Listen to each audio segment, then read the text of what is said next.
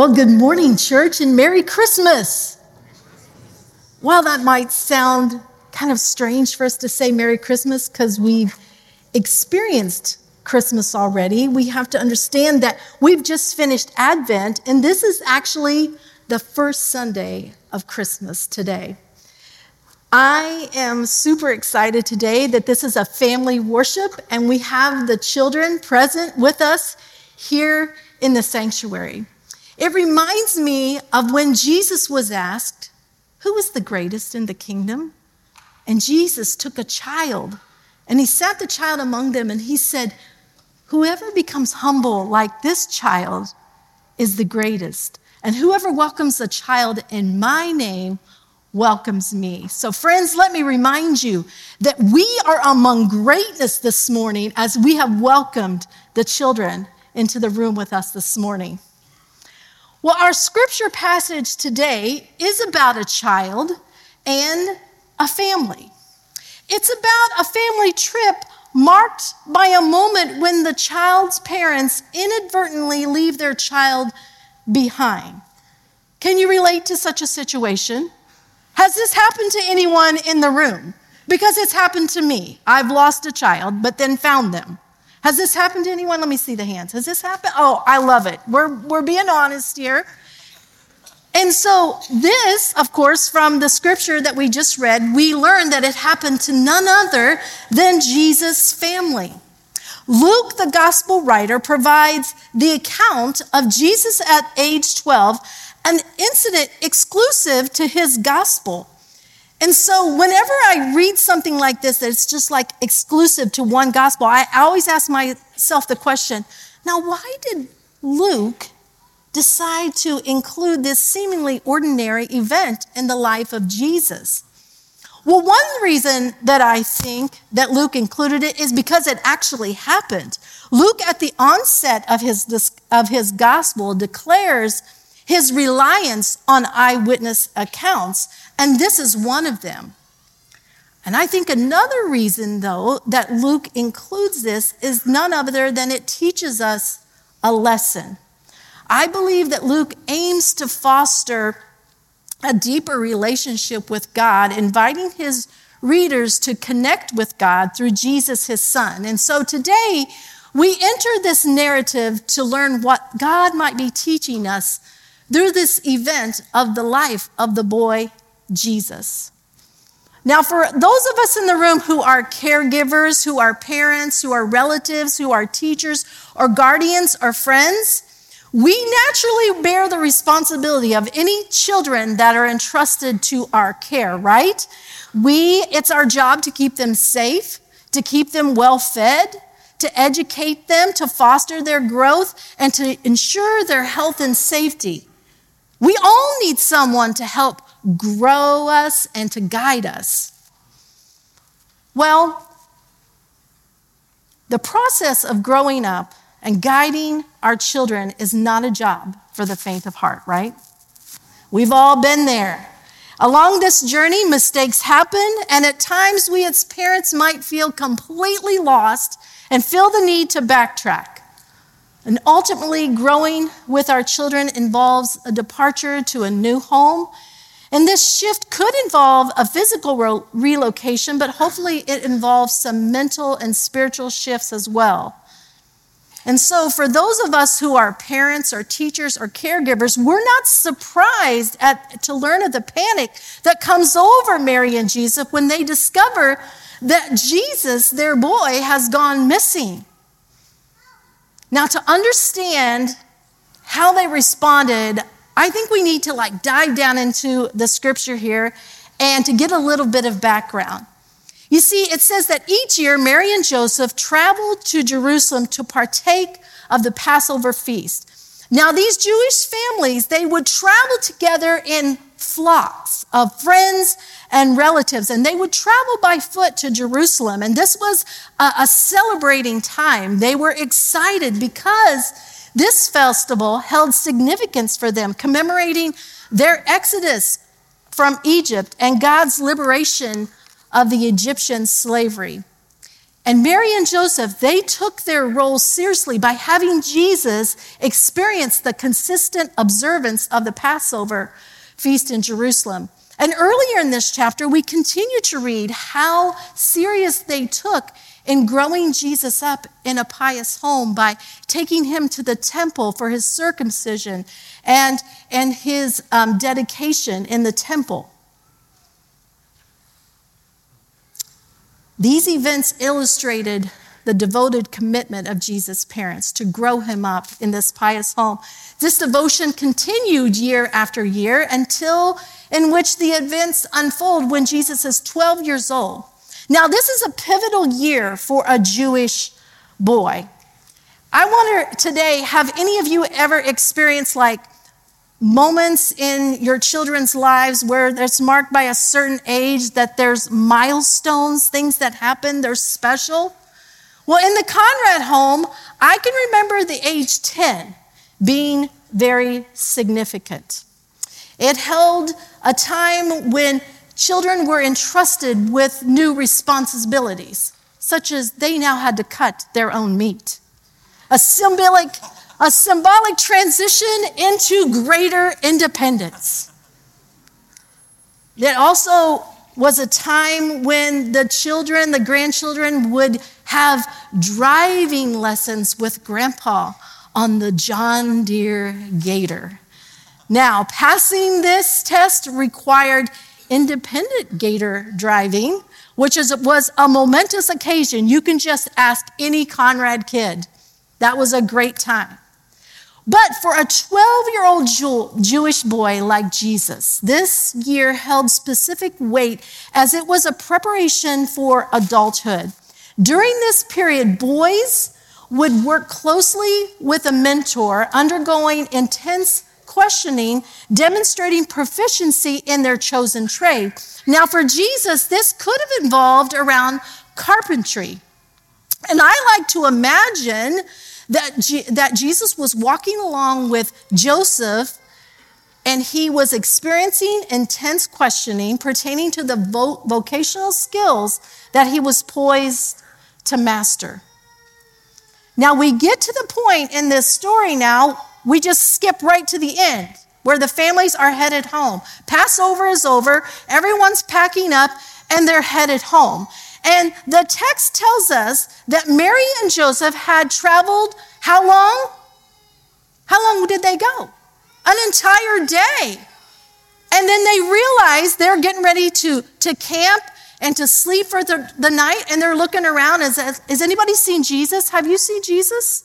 Have you seen Jesus? They realize that Jesus is not with them. Now, at first, we can tend to be kind of judgmental of Mary and Joseph. I mean, this was Jesus. You've lost him? But if you go into the context of and the culture of that time, this was normal to travel and realize that you wouldn't see your child because this was a communal travel. Whoever was with you, you were responsible for that child. So at first, they probably weren't too concerned that they couldn't find Jesus. They probably thought he was with, Aunt Elizabeth or Aunt Sarah. And so they begin this thorough search among their friends and relatives. And their efforts, though, we read, proved fruitless. Consequently, after a thorough search, they were convinced that Jesus is not with them. And so they decide to backtrack to Jerusalem.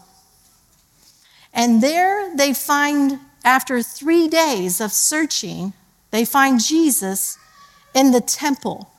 Now, this was where a 12-year-old male priest in training would have been answering questions about the trade they would have for the next year as they were considered adults. I think it's interesting in this text here that it emphasizes that Jesus wasn't merely standing against the wall answering questions of the teachers, that he was sitting among the teachers. And he was seated there, astonishing everyone with his understanding and his wise responses. You see, Jesus is far beyond a priest in training, but he was teaching the teachers how to serve God. Now, his parents, it says that they were equally amazed and astonished, but they were also pretty frustrated. Now, you can imagine that if your child is missing for 3 days and you just find them sitting in the temple, who speaks first? The mother. Son, where have you been? Now, notice Mary's questions. His mother's questions. She says, son, why have you done this to us? Your father and I were very worried about you. We've been searching everywhere. Now, this term worried carries the weight of torment. And you can understand that. As a parent, if you've been searching 3 days, you're going to feel tormented inside after searching. But Jesus responds to his mother's inquiry with questions of his own. Why were you searching for me? Didn't you know that I must be where my Father's work is? Imagine the look on Mary and Joseph's face. It says that, the text says that they don't even understand what he is saying. But I believe that this is where we need to stop, because these words have deep significance in the text. You see, these are the first words we hear Jesus speak in the gospel. So they must carry a good bit of weight and have an important lesson for us. And at first when we read it, we can be tempted to think, well, what kind of question is that? Why were you searching for me? Didn't you know I must be about my Father's work? We can kind of be tempted to think that Jesus is kind of being a smart aleck, being snide, kind of avoiding his mother's torment here. But could it be that Mary and Joseph don't understand, and we don't understand even what he's asking? And so I would like for us today to invite us to respond like his mother. How does his mother respond? It says that she doesn't understand, but she ponders these things in her heart. What is Jesus trying to say? Let's hear those questions again. Why were you searching for me? Didn't you know that I must be where my Father's work is? One thing that this certainly reveals is that Jesus is aware of his connection to God the Father. As the firstborn, Jesus belonged to God and should serve God as God's child. Notice that he doesn't address Joseph as father, and neither does the text. It says his mother, but it says his mother and Joseph. We can see here the incarnation, that Jesus is fully human, but he is fully God. And as we recognize Jesus' recognition of being connected to his heavenly Father, perhaps there is more that we can learn from these questions. As I have pondered these questions, I begin to wonder if it wasn't Jesus who was lost, but Mary and Joseph. Notice that they were searching everywhere for 3 days, but the text never says that they prayed or they went to the temple to ask God the Father where Jesus might be. Perhaps they could have avoided torment if they went to God first, and that God would direct them to Jesus. With his questions and actions, Jesus seems to be growing something in Mary and Joseph. There seems to be a shift. In verse 52, when it states that Jesus increased in wisdom and stature and favor with God and man, I looked up that word increased, and it is, in the Greek word, it's prokopto, which means a hammering out, similar to a blacksmith refining metal. It signifies progression, a kind of moving forward. You see, Jesus becomes the force, the catalyst that transforms and matures Mary and Joseph. Oh, children do that to us sometimes, don't they? They can challenge parents and as they view the world around us, and God can use them to teach us some very important lessons. I vividly recall a particular moment in my life as a mom when our son Stephen was in the 4th grade. He came home telling us about this friend that he made. And at first I was super excited that he was making connections. I mean, we want our kids to have friends. But my shift kind of took a turn when I went to the school once as a volunteer, and I witnessed this child's behavior being very disruptive. And I became a very concerned parent. And so that night, I sat down with Stephen and I said, maybe you should make some other friends other than this friend. And I'll never forget his response to me. It really taught me something. He says, Mom, if I'm not his friend, he has no friends. You see, his words struck a chord with me, prompted me to reflect on my own judgmental attitude. Rather than appreciating my son's role as a friend to someone in need, I had allowed what I thought were wise words to cloud my understanding. It was a powerful reminder to me to listen to my children because God can use them to teach me some important lessons. And I think that Jesus' questions to Mary struck a chord with her. Why were you searching for me? Didn't you know that I must be about my Father's work? In asking these questions, Jesus is reminding his mother of why he came, his mission. Perhaps it led her to recall the angel's proclamation that night in Bethlehem when the angels were singing and the shepherds were glorifying God. And later the Magi came from the east with their gifts and their adoration. Or how about when Joseph's dream led them to Egypt and back? You see, Jesus' focus is on the Father and joining the Father's work in his world. So perhaps Jesus was challenging Mary and Joseph and us to do the same, to move towards the Father and to be about the Father's work.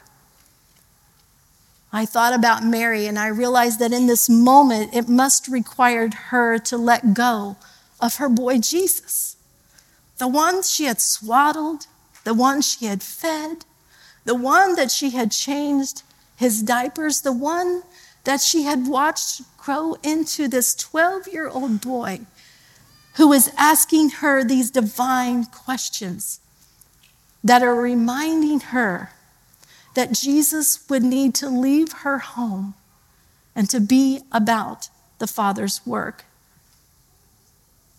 Jesus remained with her, but he didn't belong to her. He belonged to the Father, being about the Father's work. It was a spiritual shift inside of her that she needed to be like Jesus, not make Jesus like her. Well, what about us, friends? This morning, just as Mary and Joseph had to let go of their expectations and embrace Jesus' purpose, we too may need to let go of our own desires and plans for our children and our loved ones. We must recognize that they ultimately belong to Jesus. They belong to God and have their own unique callings. And let's remember that our role is not to mold our children who we want them to be, but to guide them towards God and his work. We must be willing to listen to our children, just as Mary and Joseph listened to Jesus. Because God can use our children to teach us valuable insights and lessons if we are open to receiving them. Friends, our journeys as followers of Christ can be challenging. Whether we're a parent, a grandparent, or whoever we are, the journey can be challenging. And we may make mistakes and feel lost at times. However, I believe that we can allow Jesus and his questions to be the force to grow us in our journey. He has modeled for us that desiring to be with the Father is our most important relationship. To read and to study his word, as well as teaching others about his word, is an important part of the Father's work.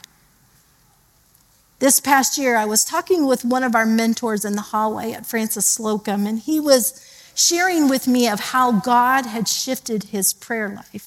He said, Vickie, I used to wake up in the morning and I would pray and I would tell God, this is who I'm going to be with. This is what I'm going to be doing. And God, I'd like for you to join me. But God shifted in him and he said, I started praying, God, where are you working today? I want to join you in that work. That was a beautiful reminder to me. Rather than looking elsewhere, I want to be engaging in the Father's work. Well, this morning, as I thought about how to close, I felt like we needed to say a prayer together. And I was thinking about it, and all of a sudden I thought of these words, I am not my own, I am yours, Lord. And so this is a prayer of surrendering our life to God. It's John Wesley's covenant prayer. And if you've read anything about this, they usually pray this near January 1st. And so I thought it was fitting for us today, church, to pray this prayer together as we seek to follow Jesus and join the Father's work. So I'm going to come down and I'm going to say this prayer with you, pray this prayer with you, as they have it on the screens. I am no longer my own, but yours. Put me to what you will. Place me with whom you will. Put me to doing. Put me to suffering. Let me be put to work for you or set aside for you. Praised for you or criticized for you. Let me be full. Let me be empty. Let me have all things, let me have nothing. I freely and fully surrender all things to your glory and service. And now, O wonderful and holy God, Creator, Redeemer, and Sustainer, you are mine and I am yours. So be it. And the covenant which I have made on earth, let it also be made in heaven. Amen.